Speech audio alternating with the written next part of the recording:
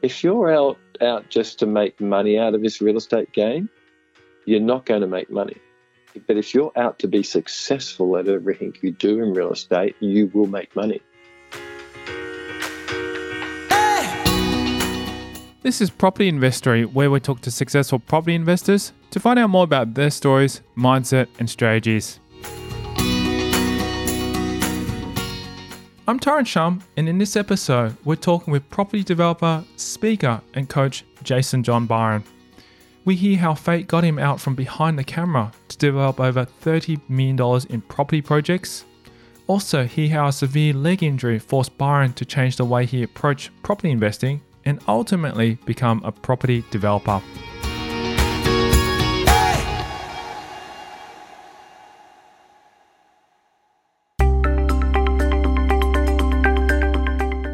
Byron is well known in the property world with a reputation for not wasting any time. He follows a structured system that ensures the maximum efficiency and profitability for his developments. I suppose now I call myself a property developer because that's mainly what I'm doing. We never ever actually buy a property and don't do something to it. So I probably started off as a bit of a property investor / developer, but now pretty much just concentrating full time on developing. His day-to-day is extremely analytical and well-structured. He prides himself on his work system and his team. Yeah, the day we follow a very systemized pattern. So every day we have a meeting in the morning with our team. And it's not a big team because a lot of them are out of sight as well. But we'll do 8-minute meetings in the morning and we'll look at our top operating priorities that we have to get through that week. We break everything down into an epoch. And so that means that this is week 38 or something that we're on. And we'll go through what we have to do within that system to get to the goal for that week. Cool. When you said epoch, was it, or epod, something like that? What can you sort of elaborate on that? What is that for people who've never heard of it? Yeah, so a lot of people, we're very much about a system that we run under, and a lot of famous companies out there in the world run under systems. And so it just makes life a lot easier to get that balance. And so, and also that communication between different parties. So it's very simply like there's a lot of websites out there that you can use and just type in epoch, EPOCH, and what that will bring up will be a calendar. So from the first part of the year, the very first week of the year is epoch 1. The very second week of the year is epoch 2. You have 52 weeks in a year. So the very last epoch of the year will be epoch 52. So on my birthday is down the end of the year, so it'll be within that epoch, whatever it is, 50 or something. Byron was raised in the northern beaches, so his upbringing was filled with sunny days and free time on the water. I grew up in Sydney, so pretty much in the northern beaches. So I used to go boating one day or surfing the next day. That was pretty much a very remote area, though, because there was no train and the bus took an hour to get into the city. So, yeah, it was very one of those places that you get a lot of, really fun place to grow up, but never really got that close to the city. So kind of almost felt like I was in the country town, and people that live in the northern beaches down the very far end will know that feeling. Byron had a more disciplined and interesting schooling experience than most. I've always been a bit of an overachiever, so I've needed a lot of support my whole life. And so what's happened is that I started off going to local schools down in those areas, but then really didn't get the guidance that I needed for what I wanted out of life, especially in education. So about halfway through my high school, my parents realised that the teachers weren't really performing to what I needed, especially I was really into computer studies and those type of things and economics. And so they put me into a military school. That means that you have military service for, a period of that, and you've got to go 3 days a week to a school in full military outfit. But that was, I went there for the computers and the economics teachers and that type of stuff. And it was quite a hard test to get into. But coming from that military type exercise really taught me to be very diligent and to be problem solving, because there's no such thing as problems in the military. It's just a solution. So I think that made a big difference in my life.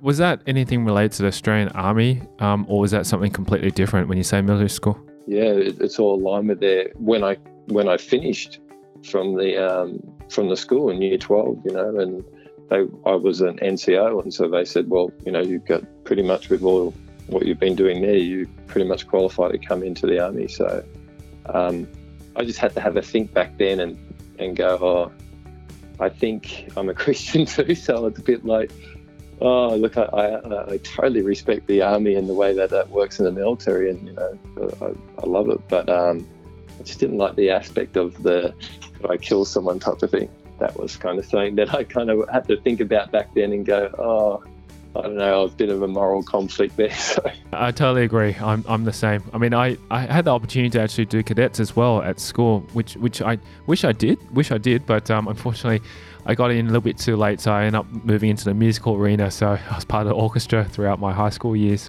It's the same thing, yeah. Cadets is great, isn't it? Because you have discipline. And you follow a system where you know what the person next to you's got to do, and especially if you're in a band or any type of thing like that, it's a really good thing to get in the habit of, because when you lead into your life and things and obligations that you have to do, you can form things where you can systemize things so you can actually get things done that you need to do. So. After he finished school, he took a different path that you'd expect from a military school graduate. Well, my dad was in television, so I became a cameraman when I was about 12 years old, video cameraman, and because I trained probably from about the age of 8, because he had big film studios and television studios and that. So but it was kind of something that my dad did, and I got really good at because I had a lot of influence around me, and so I kind of went straight into filming, and I was also a pretty famous DJ, so in those days too, spinning the record. So that, look, both those things, I think a lot of people look at the media industries and think there's a lot of money in it, and there's a lot of expenses in it, and so it's not really a career that I think I could use to make massive amounts of wealth, really. All the people underneath it seem to do all the work. So it's interesting that you say that. So how long were you in the media / DJing kind of industry for? I was a DJ for about 5 or 6 years. Then I got serious. I thought, I can't stay out at night and party all my life. So I stopped that and then really heavily got into doing filming and television. And that was 20 years. Yeah, it would have been 20 years, my whole period of doing that. I'm in my 40s now. So I changed my career into property about 9, almost 10 years ago now, because it was a thing where I kind of got really good at being a cameraman, and I was very, very good at filming sports, and I'd always keep people in frame, and I used to do TV shows and other stuff as well. But and people admire you when you're a cameraman, like, oh wow, you're in film, television, sounds great, and they get really excited about it. And I was good at my job. But the only problem was that I didn't love it.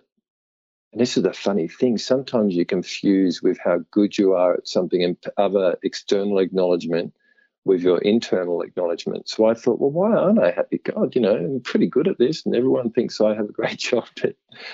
And I appreciated having that talent, but at the same time, it just wasn't in my heart, I suppose. After spending years spinning vinyls and filming footy players, his move into property came unexpectedly.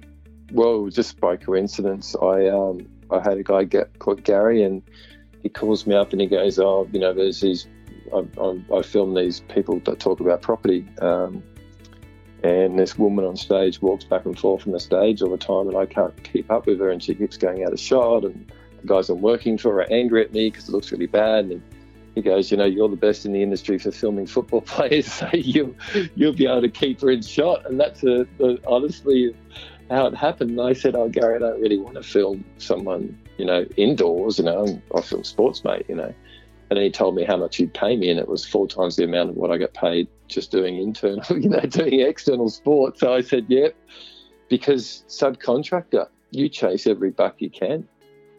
That's the only way you're going to get wealthy, and that, in that type of mindset back then, that you just work as many hours, get as much as you can, because you never know when it's going to dry up, or you'll get some expenses or something like that. So then I'm filming this woman on stage teaching everyone about asset protection and trust and all this type of thing, and I wasn't paying attention. I was just too busy trying to keep up with her.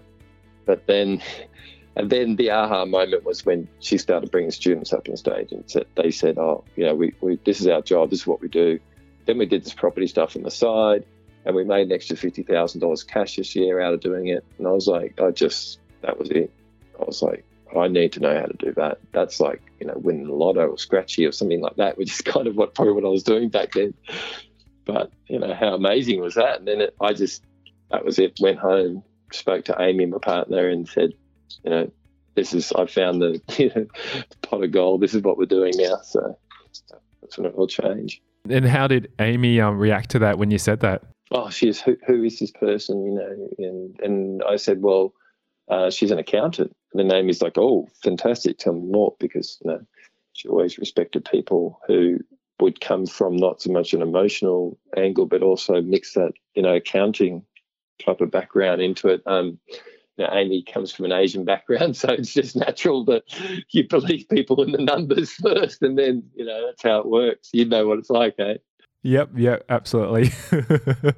I think it's embedded in our sort of Chinese culture that we trust numbers over anything else, and it's facts. That's what we look for at the end of the day. And if it's facts and it makes sense, then yeah, we jump, make that decision. That's very interesting, very inspirational. And do you think you had any influences from your parents? I know you mentioned that your dad was in TV for a while. This is the strangest thing. Amy's parents and my parents had the one house, had it for years and years and years, tried to pay the thing off. It would have been principal, interest, loans. And we only ever remember being one house for a very long time. And so, they didn't have any real estate stuff. They didn't have any investment properties. One in our family had ever been on both sides into real estate at all. So there was no influence from it, He further explains how hearing this lady speak openly to him about the property world made him realise he needed to change his mindset and lifestyle. Yeah, well, that's when we looked at it, where we were at, and, I wasn't even bothering doing my taxes every year. I'd kind of put them off and wait a bit long, because I knew, I could just wait a bit longer to do them next year or something like that. So, because I didn't really care about my finances, because I wasn't going to be able to get a loan anyway, and I wasn't interested in it. And that's a really bad place to be, where you're just living by your income coming in and just spending it. And I don't even know how I got there, but that's kind of the attitude we just had back then. But not that, so there's a big confusion. There's a huge confusion over property. Number one is financing it, and number two is buying the right deal.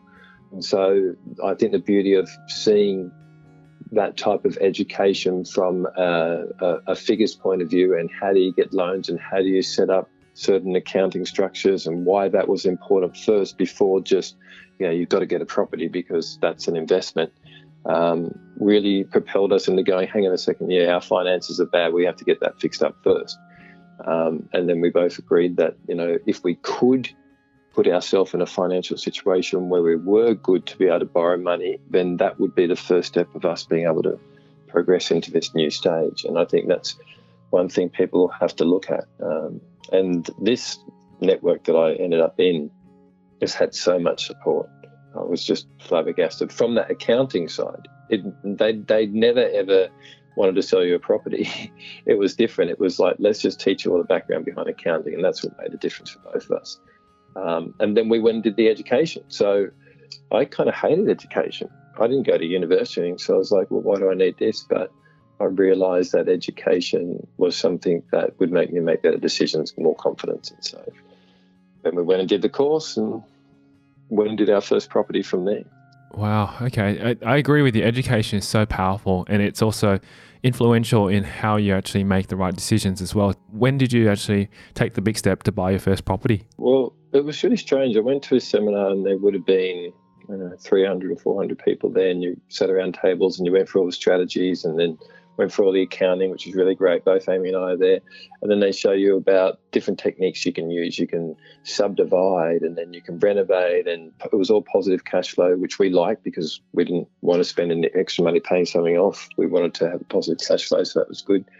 And then the conference finishes after 3 days. Now, on the 4th day, we're out looking. And then we're using trying to find that property, our first property. I'm starting to talk to my accountant. Amy's starting to talk to her accountant, do all this type of stuff. Our first property was 7 hours out of Sydney because we could only borrow 100,000 because we just weren't structured right financially at that time. We both had jobs that were close to 90,000 whatever pay, but doesn't mean that that money is being put in the right place. Or structured yourself. You might make 100,000, you might have 30,000 on a credit card. So, and that 30,000 doesn't disappear. You've got to then make almost 130,000 to pay that off. So that was the first thing, structurally get ourselves ready, and then keep looking for that property week after week. But the strangest thing was, out of those 300 people in there, I thought that they all left the room and went straight into it. It was really strange. Like, now I look back even a year after, and I'm like, oh, I met some other people out there, and I'm like, oh, haven't you started looking? Oh, no, we haven't. And I'm like, oh, but isn't that what we're all meant to do? So it was strange. So, so we just left that, and then within 6 months we'd gone 7 hours out of Sydney, used some advice from what we've been able to find out from what other people were doing investing, and then find that positive geared property. We use a whole lot of different strategies. So even today, it's all about manufactured growth to us. Warren Buffett says, price is what you pay, value is what you get. And so that's always stuck in our head right from the start, that whatever we're going to do, we're going to manufacture it. We've got to do something to it and pull out more money than we put in.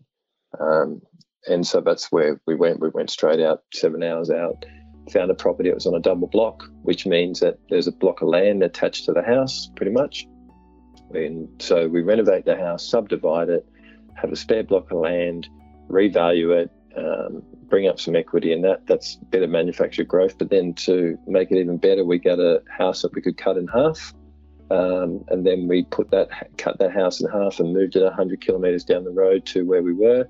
It's only 10 years old. I think it was vinyl clad, which was good for a country area, and put it back together, plopped that on that spare block of land, and then we had 2 rental properties, both positive geared, and 2 houses. And that was all in the space of, the first 9 months. But something really bad happened to me. I went and played paintball, and it was kind of like an army version of paintball where you go up and down hills and that type of stuff. So it was a bit more serious than the average one. And I twisted my leg at a degree where it all shattered. So I was pretty much no bone. It wasn't really a fracture. It was kind of shattered the whole of my right leg down from my knee down. So that meant that it wasn't just a simple type of put it back together and it will mend. It was like, well, you don't have bone here and there. So a rod was put in it, and I was disabled for a year. I wasn't going to be able to put any pressure on it. I'd have to learn to walk again because it wasn't a natural bone from the top to the bottom. And that was the end of my filming career pretty much. But we'd had that first property, right? So it was like, okay, well, we'd already started there. So I was in bed, and I'd have to stay there for at least 3 months before I could start rehabilitation. And so Amy put a laptop on my chest and said, well, I'll work and maybe try to get some extra money in, and you do this property stuff. And so, yeah, that's how it happened. So I found more deals then than we could actually possibly buy with our income. So that's when, we put out the JV partners.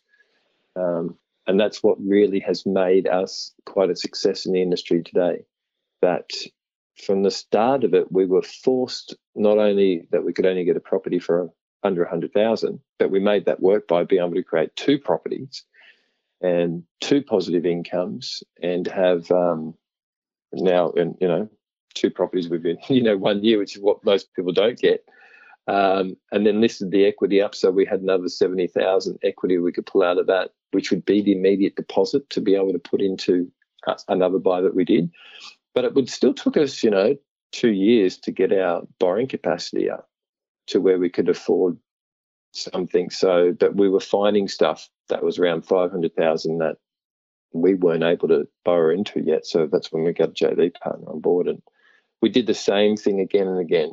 Found blocks of land where there was intrinsic value in the house on it, and we would subdivide the land and then, in this case, just build new properties on those spare blocks of land. Okay, so that's a very interesting strategy. Basically, it's, as you said, it's always adding value, buying a block of land that you can subdivide, have existing one which you can rent out, and then build a new one. And you just kept repeating that process until a certain period of time.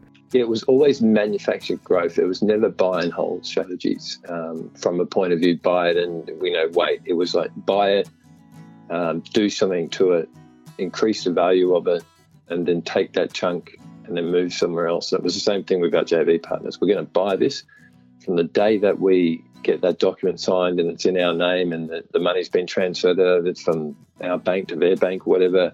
We're starting, not 1 second lost, even during our inspections, because we've done a lot. We don't know, we would have done over 50 deals with JV partners or with other people and ourselves. And the thing has always been that people know us for having a system and we don't slow down. And so even when we've purchased a property, within our contract, it says like every Wednesday or Tuesday for 1 hour, we're allowed to come on with some professionals to get some quotes.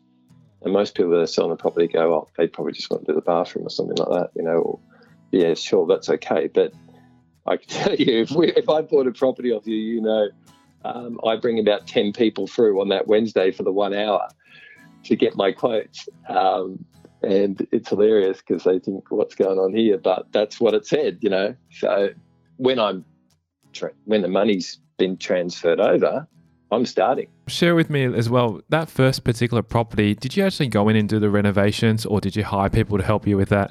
Yeah, so the first one, we did the renovations ourselves and we knew nothing. People know me as the paintbrush guy because I got up, and yeah, maybe you've heard the story too, but I got up on the roof with a very small paintbrush. I think it was 2 centimeters wide because I'd never done it before, but it can't be that hard to paint something because we thought the roof needed painting because it was just red and rusty. We thought it'd make a big difference. Probably wouldn't have, but in hindsight now, but it still looks pretty good. But I went down to the local hardware store, just a city boy kind of thing, and went, where's the paint? There's a paint. I said, where's a brush? He goes, points to me, there's a brush. And I just thought, okay, well, there's a brush. I didn't even look any further. I'm quite tall, so maybe I didn't see the second row down. I don't know. But I just picked it up and went, well, that's it. What do I know? It's, I suppose, it's like shopping for a new car. Unless you know anything about cars, well, you don't know the options. So, we got there and I said, Amy didn't do that much renovating either. She was in marketing and design and that type of stuff. So we did our best. So I got up on the roof and it took me 2 days to paint the whole roof with a 2 centimeter paintbrush. Yeah. That's an amazing story. When I think about it, I think, well, yeah, I'm glad that it's a funny story, but there's two sides of it. One side is what an idiot, could have used a bigger brush. But the second side of it is you give me something to do and I'll get it done. So You're amazing. You're amazing. We went from, that was a budget, we had $5,000, that's it. So we did all the work ourselves. And then from every day, so that place was could have been 100 years old, who knows, when we bought it. We did all the work on that ourselves. You can imagine this, right? You've got a job. Friday night, Friday straight after work, your girlfriend meets you at your work with all the stuff for the weekend. You drive 7 hours to a country town. You suddenly get there, past midnight. You run inside. You have some sleep. You wake up at the crack of dawn. You start renovating, and you know that on Sunday at 5 o'clock you've got to drive back because you've got to start work on Monday. So that happened for 7 weeks, and that was hard. And then the place next door, we hired people. They went to somewhere, they picked it up, they put it there, and then we just told them what to do. We did a little bit of painting and laid some lawn and that, but the amount of effort, this is what resonates with me today. People like renovating, there's nothing wrong with it. But there is so much effort for, what type of reward sometimes. There's no definite what you're going to get for it at the end of the day. No one can say, definitely, I'm going to get this amount. And it is a lot of time out of your day, and it's a lot of time away from your family, which is, I think, people kind of don't look at that time and how that affects it. So it was 5 times the amount of equity increase on the one that we got everyone else to do the work than the one that we did all the work. So from that point forward, we were like, no, I'm not lifting another brush. I'm going to, if I can make this work where I'm paying someone else to do it and managing them with a system and made sure I had it all systemized, then that's what I want to be doing. So any reno that we did from there on was us management. And that's the secret behind renovation. Don't lift a finger doing it yourself. Just buy the right property, but you're going to get enough chunk out of it by doing that if you're going to do renovation. But at the end of the day, we couldn't be bothered doing renovation anymore, purely because we've now come very much to the financial side, and that's the time versus effort. And that what we do now is develop properties straight from the ground up, so from the land up, because the amount of time versus reward is so much more. And if you're just doing property for wealth and you're not doing it for your ultimate passion to, of the love of renovating, then why not do that? So. For someone as invested in property as Byron, you'd expect at least one of his deals to go bad. However, he says due to his system, he's never had an investment fall through. I think that because we started out like that idea where, that very first property was really hard because it was very cold out in that country town and we didn't know what we were doing in that. And that was the hardest thing. But then when we'd done the other one where we put the other property on the other block of land, we kind of figured out our strategy from then on. I suppose, I don't know, we've had quite good outcomes because we became very system and solution based. So I think you can stuff up very heavily if you put all the reliance on just yourself and don't have a team of people that have already done it before, professionals around you. When we try to do everything ourselves, you'll often fail at it, and or you'll learn a whole lot of lessons that you go back and go, well, maybe I should be managing this. You sit in these conferences and you know 10 times more than anyone else out there. So why are you going back and doing the work that everyone else that doesn't know that could be doing? So I got a carpenter. He's not doing my course. He doesn't know about asset protection, doesn't know how to buy stuff, doesn't know how to get JV partners and doing all that. Why am I doing his job? So I suppose from then on, but it's been I think I've probably been disappointed sometimes that I didn't go hard enough on that property or something like that. But the experience has been good. I've seen a lot of people make mistakes out there, and so I suppose I've been guided by that too. Where I'm kind of on a thing now where I see people get into certain patterns where they don't see the value in using teams of other people or just being a bit smarter and losing that total emotion behind property and just going back to numbers. You know that 80-20 rule? Have you heard that before? Yeah, so that 80-20 rule obviously is like 20% of what you do produces 80% of your results. And I think it also works in 20% of deals aren't going to work out and 80% are. So, from the other angle as well, from both sides, like don't expect that everything's going to go perfect. There'll be 20% of what you do that's not going to go perfect, but then it's your ability to be able to problem solve with 5 different scenarios of how you're going to get out of it.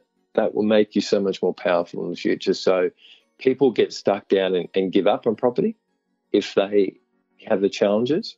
I suppose the worst thing is when I put in a skylight with a team and it leaked and people came along to inspect that property that day to buy it and they walk into the property and there's a big puddle on the ground. That's probably one of the areas that I've gone, now they're not going to buy it, and I felt awful. But look, straight away I've snapped up and said, get these guys out here and just fix it. Water's one thing that you're going to get on every property. Water does not like being outside.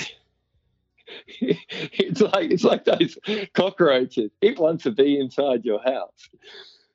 And so, you've got to, you're going to have things happen.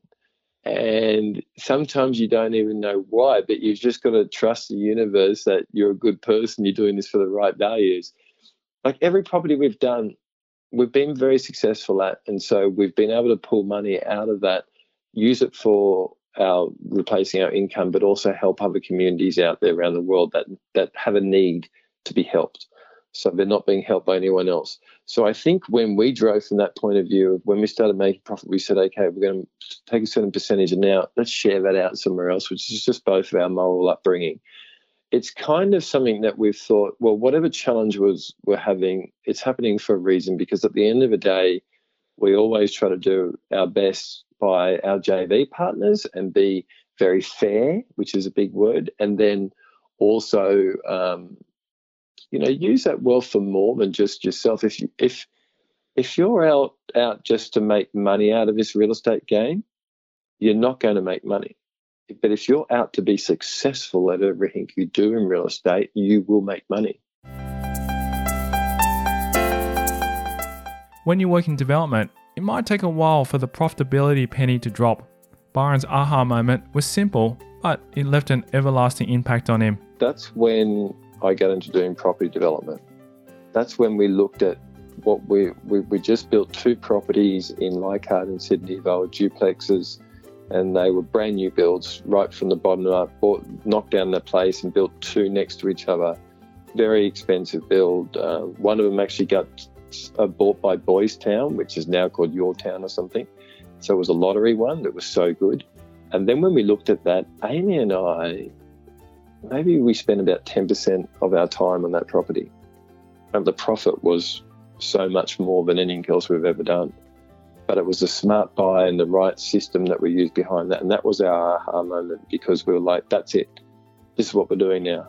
We're going to find the best mentors we can, and we're going to look at, property developers out there, because this is so much better a way to do it. Because we knew that by the time we'd finish this property, or even, with property now, your pre-sales are good, you can see the profit in there because you're increasing the value of the product. That's where you end up with. You don't start unless you do that.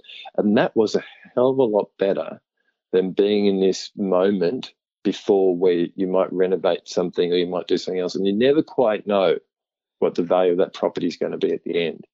But when you build something brand new, you're automatically building in a 20% margin of the value it will be worth afterwards, because you're manufacturing that. That's when everything changed.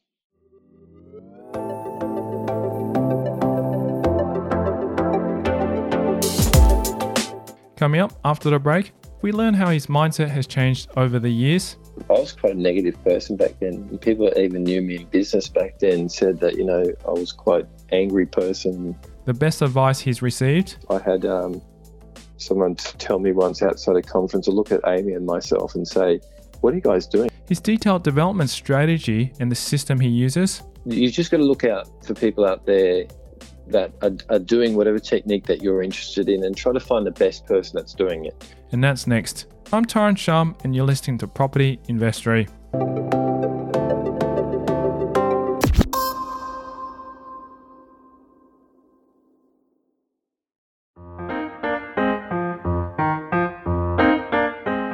Hey, let's be real. Deals that can yield 20 to 30% per annum do exist. Don't believe me? Well, here's a story about property development I invested in Victoria. This developer had the project fully funded beforehand, but he and his family suffered a loss, a circumstance that led him to be unable to proceed with the development. So I stepped in, and in 2 weeks we funded the shortfall, allowing for the development to continue. 5 months later, the development was refinanced and we received our funds back with interest. Yes, there are amazing opportunities in the property market like this one. So, do you want to get a better return with low risk on your money? Then register your interest by visiting propertyinvestory.com.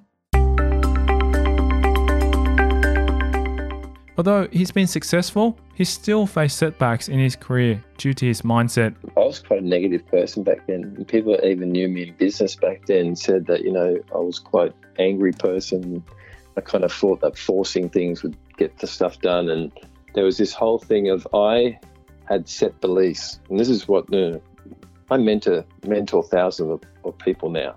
And the main thing that I've got to get them through is that you've got to change your beliefs to get into property development, because everyone gets, going through life as they grow up, and you'll either have a set belief that that you're brought up with, It might be, your background or where you grew up, something like that, or else it might be something that you've adopted that you've heard out there. And my set belief was, hey, I finished high school. I was a cameraman. That's all I knew how to do. I had, obviously, my HSC, and I'd done that, but that's all. I didn't go to university, so what else could I do? I was going to be a cameraman for the rest of my life. And that was the set belief that I had back then. And then if it wasn't for me, I don't know, kind of seeing someone else do something in a similar situation where they didn't have a university education or something like that to fall back on, and what did they do, then my belief wouldn't have changed. I would still be a cameraman now.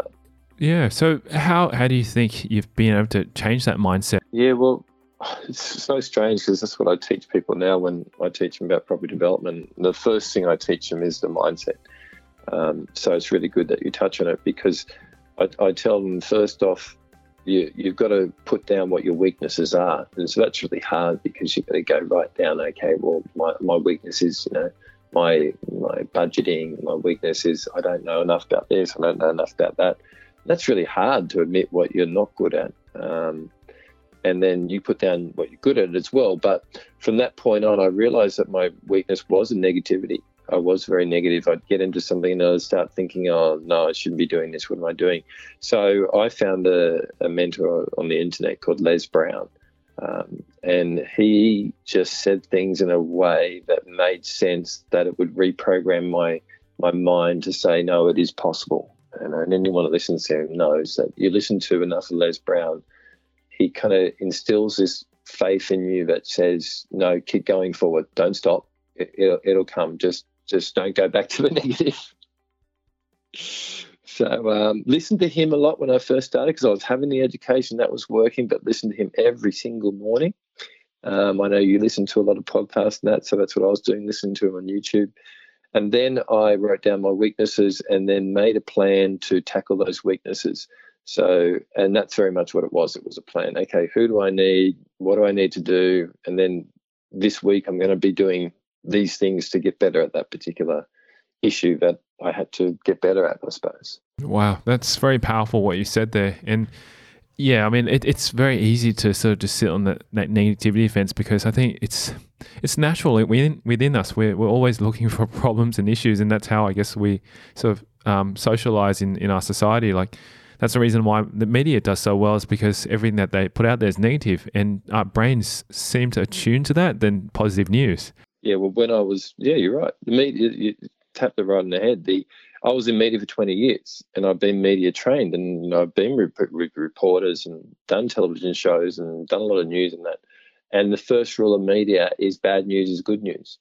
Good news is not good. So you look for fear and things that are negative, because that gives people a chance to complain about them. No one's going to complain about someone that did something good.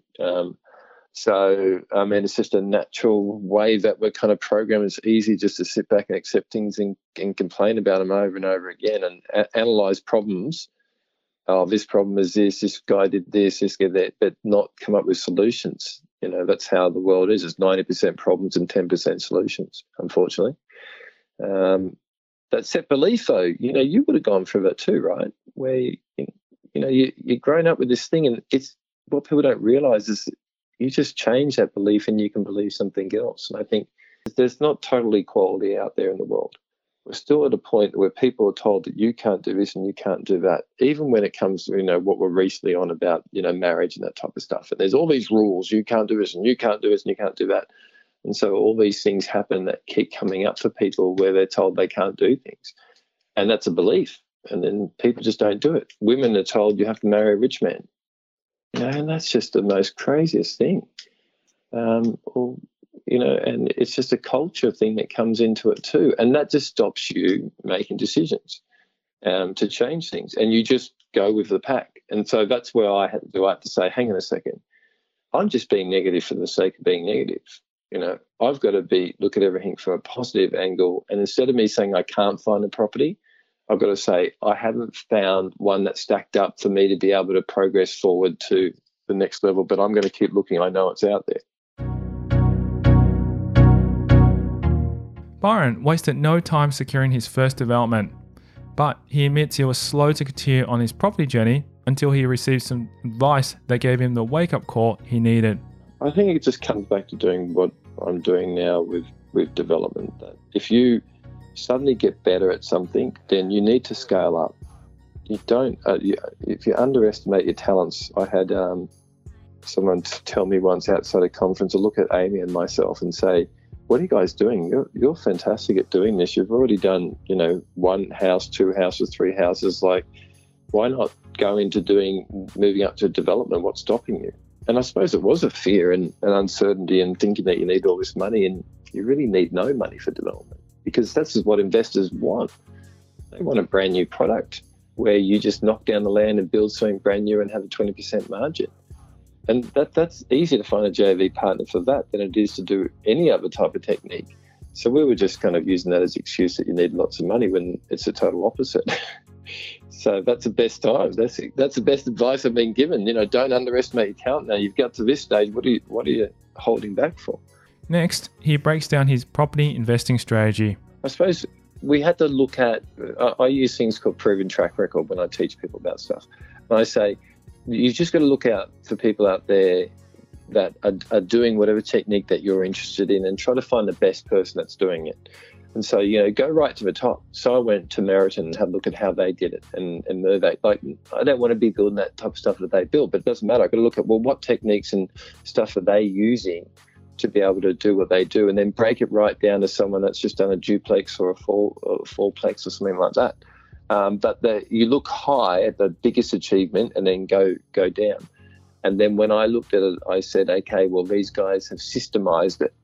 So they run it like a business where it's a system that you've got to go through.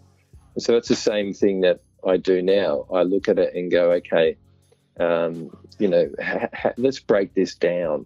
It can't be that complicated. If they started from the same place I did, which is the same as Harry Triggerboff, then, surely what's my fear? Everyone started from somewhere, but our fear is when we look at the big picture and don't break it down into, well, what was the process that got them there, With a great reputation behind him, especially in joint ventures, he wanted to share his knowledge on what investors look for in a JV partner. They want to see that if someone's going to JV with me and they want to go into a deal with me, they want to see that I've already got some way of being able to buy it for a certain price and add value to it. So at the end of the day, the value of the product is actually more than just a kind of a situation where, even with renovations, I find it's very hard to give that investor an assurance. And so when we looked at JVs, we had to break down our whole system for them and showed them who was the people behind us, what was our analysis, what was our comparables to show that this area would actually work that we're going to go into. And we kind of brand ourselves in a way to say, well, this is who we are, and this is our crew, this is people we use, this is our feasibility. We always do an information memorandum, which is a document that just breaks all that down for them. And that's what an investor wants to see. Then, it's really not about you. It's about, well, what can you present to them? You've got to prove yourself in this world. I think a lot of people kind of just wait for that investor to come along, that JV partner with all the money, then try and find a deal. Well, it just doesn't work. You need to find a deal and back yourself up, almost like a business plan. The system works similar to how you would go to a bank and ask for money. Exactly the same. And that's been our success. Every single year for the last 9 years, we've been in a JV. And that's what's got us to where we are today. That's where we were able to retire and just do property almost like as a hobby, because it wasn't our end all. If we stopped doing this, we wouldn't have any cash flow to live. Like, we've got property investments that we've developed now that are fine, that are going to be there for as long as we keep them and they're chugging along good.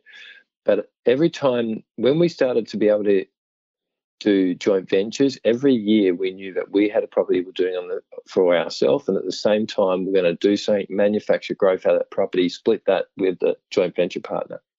So that means that every year I'm guaranteeing of having cash flow as a chunk as well. And then we get up to stage, we can do 3-5 investors at once, because if we systemize it, and this is what people need to start thinking about.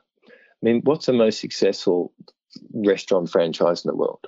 Probably McDonald's. McDonald's, right? Does McDonald's have a system? Yes. I mean, everyone knows that. And does McDonald's, do you look at McDonald's and think that they lose money? No, definitely not. You wouldn't mind being left at McDonald's tomorrow, right? Yeah, of course. What if I said I'm going to leave you a fish and chip shop? There's no guarantee.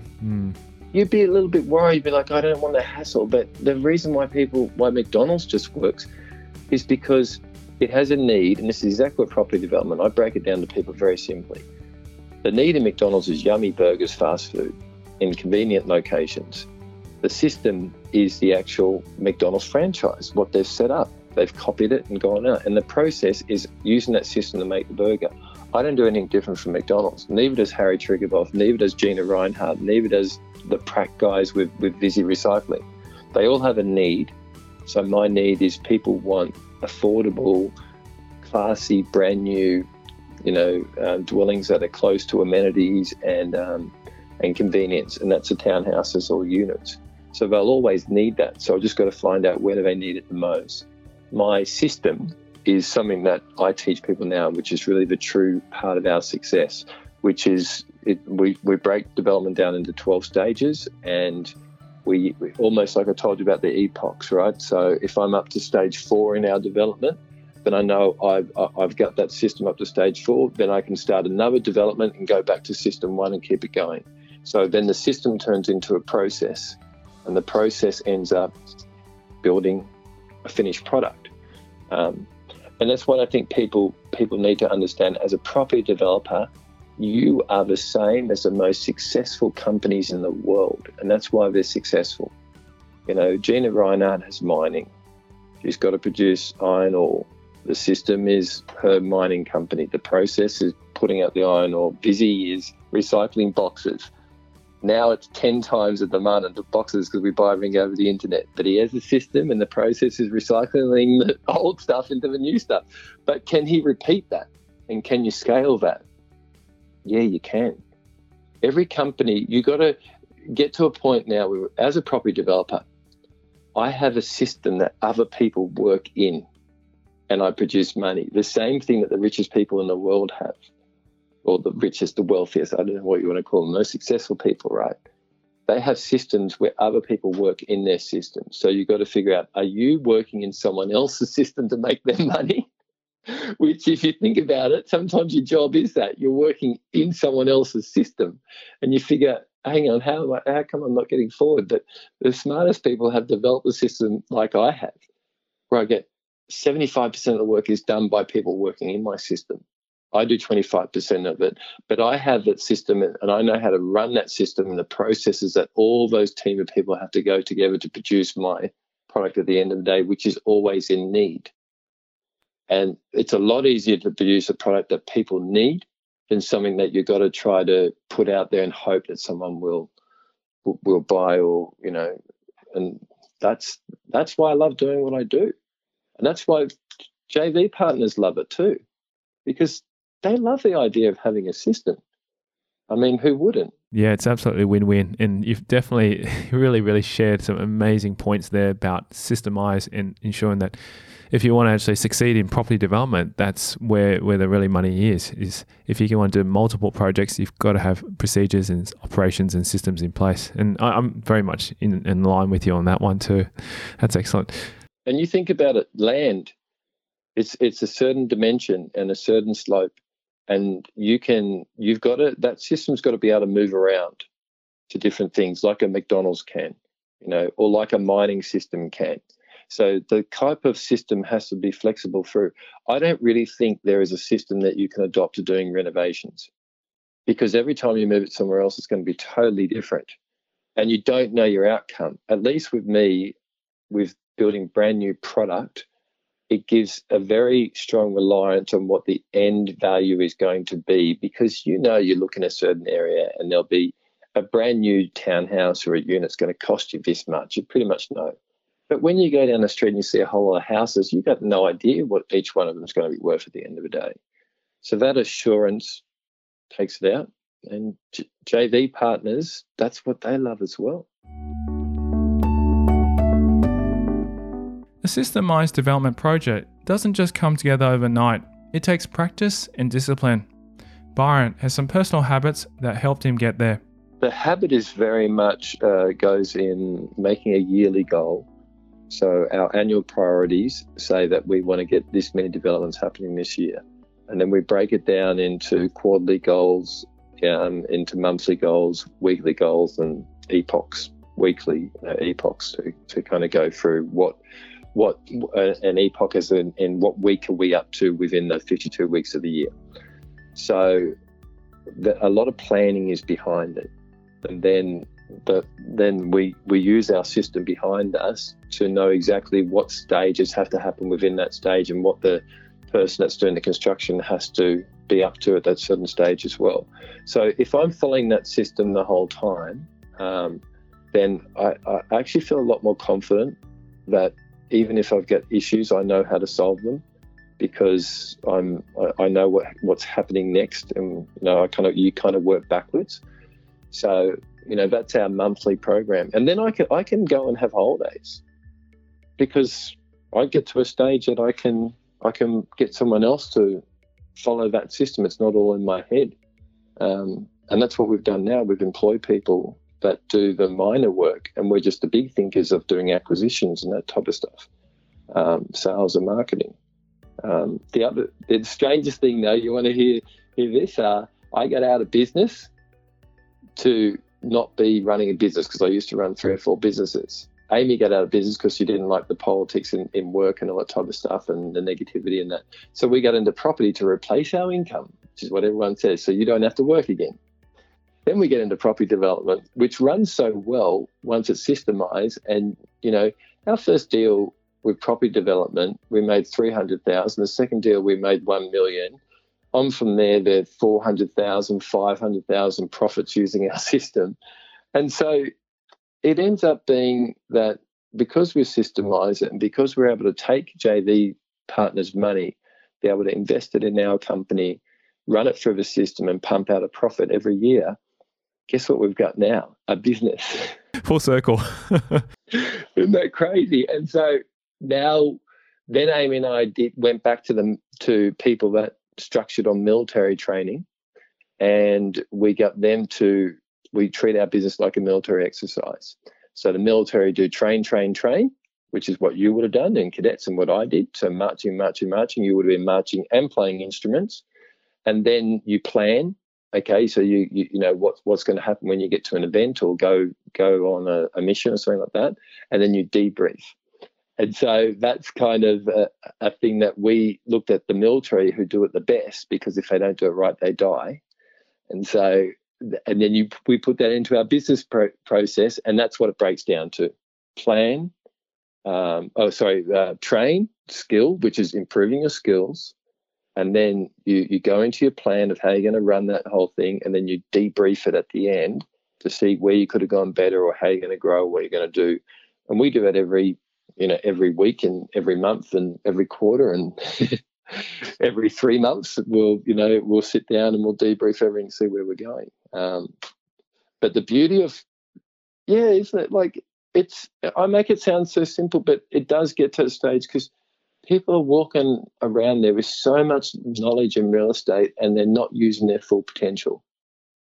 You get to a point and you just go, you just stay there and you go, hang on a second, I already know how to buy stuff. I already know how to do all the hard work and the tax and do all the accounting and that. Why shouldn't I move up the property development where it's a systemized process? And then you end up with a company, and that company's got value to it, and you end up with a company that you could sell, or you can even put on the stock exchange. Although the market can be unpredictable at times, Byron has figured out the best areas to buy. I've got developments within 6 Ks of all the capital cities is where I look at. So that's where I find the highest demand for my product. That's what I like. Where we're developing at the moment, I came up to Brisbane 4 years ago because my parents were getting close to very old age. And so I said, within 1 week, we left our place in Sydney, packed our clothes, left all our furniture in our house, moved up here and started doing property development straight away. because we had that luxury of being able to do that, and we had JV partners that would finance everything for us.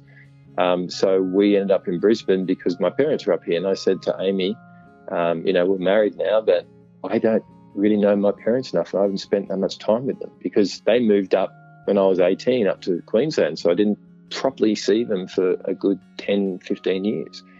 So I said, I don't want to lose that part of my life with them. So she said, even though we're doing stuff in the city and developing, I said, we're going to come up here. Now, the cool thing about property development, what I teach is this target strategy, which is it's a certain thing so that I can tell you exactly where to find that property. So the biggest thing people go is, oh, I can't find a property, I can't find a deal. Well, with property development, it works backwards. You can use targeting to target exactly where it's going to work. So you can give me any state and I can tell you exactly where to go to build that townhouse or that unit development that will work. And I purely go back to my demand. People want convenience. People want to be in an area that they can get to access to work, within a decent time frame. They want access to fast food. They want access to infrastructure. They want access to cafes and entertainment. And so that's where we kind of do this big analysis. I teach people how to do it, and then we nail down and we go, okay, that's where you're going to do it. Don't do it there or there or there. Do it right there. So, I teach people all around Australia how to do it, and it works over and over again. And that's what the smart developers know. Even the big guys, you look at them, they'll always be close to certain points of infrastructure or cafes or districts that service the need of the people that want to be there. So the product, eventually, you're going to sell it because you're servicing that need in that area. Now, when it comes to media, the biggest problem people do is they read magazines and they trust what they say. Now, getting back to my history in the media, it's very easy I'm not saying this is always the case, but you've got to think about this. It's very easy to get facts and write factual stories, but they might not be the actual story behind it. They're just a factual story. It's very different. So I can tell you a factual story now is that I knew it. Here's an area here where it's had 25% growth in 1 year. Surely that means that you should be going into this area, right? The only thing that happened there was rezoned. So what's the story behind it? Do you know what I mean? So this is the whole thing. So that's when you become smarter, is when you stop listening to everyone out there, or you take hints about certain things, but then you go back and use fundamentals, which is what we teach, and go, hang on a second, let's just look at what areas do people need to be in first. And we're developing that's really easy because you actually just created the product that they're actually demanding the whole time. He shares a reminder for developers who feel like they're struggling to secure a deal or loan. Our job is so much easier if we're doing property development than anyone else's, because we have all these grants that happen for brand new properties, and we have a natural influence of people being able to borrow more for a brand new property or get a higher yield for a brand new property. But then we have these things that the government do called growth corridors. And you can Google them in every single state, and I'll show you where those growth corridors are. And that's where the government and the council say, property developers, we actually need you. We would like to help you. Because you think about it, no matter where you live, you'll know a growth corridor around you. That's where the government says we're going to spend all the money on the infrastructure. That's where that area is going to become beautiful, because we're going to spend all our money in there because we want a growth corridor. Now, a growth corridor means high density, right? That's what growth is. What do we build? Medium to high density products. So they want us there because they want that area to have more people in it, and they will support it 100, 200%. But guess what? The government and the councils can't do it. They don't build high rises and townhouses or units. So they actually need you. This is what the best thing. I can sit down with the council and go, where do you want me to go and where are you going to help me? No, can you go here? Because we need this density here to be double. And the only way I can double the density is to do more on the block of land, right? So that's where it's going to get rezoned. So that's kind of given pretty much. I mean, they need you as a service provider, and you've got the perfect product to be able to give to them. So it's win-win. Isn't that better? Isn't it easier to do if you know ring about property already, or you've done it for a few years, just to go to an area now where the council's not fighting you?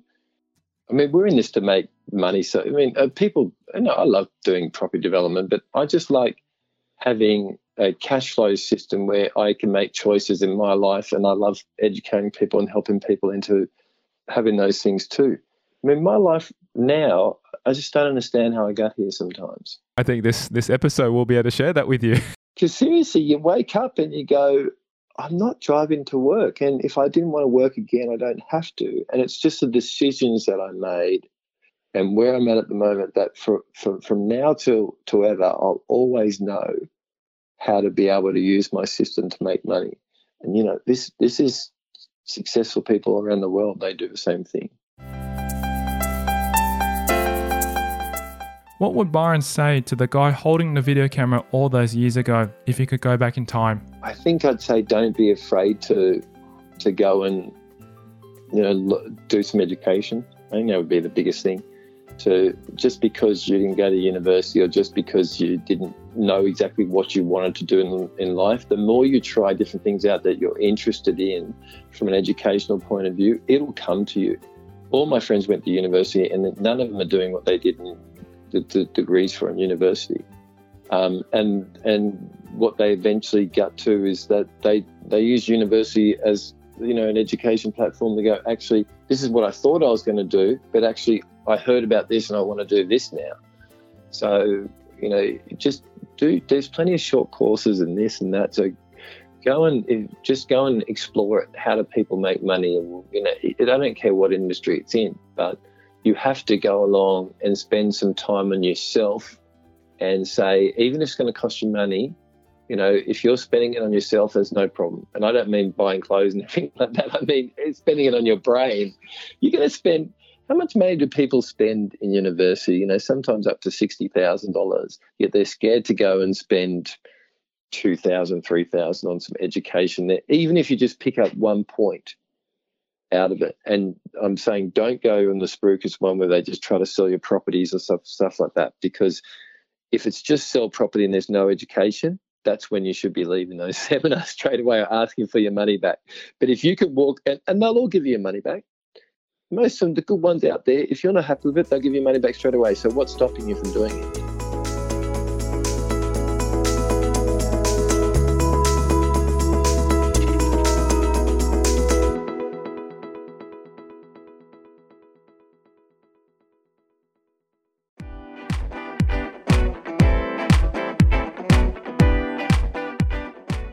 Thank you to Jason John Byron, our guest on this episode of Property Investory. If you love the show, perhaps you're now ready to invest your money in a low-risk, high-return deal. If you are, then SMS me your name and email address on 04 99 88 10 40 to become a lender.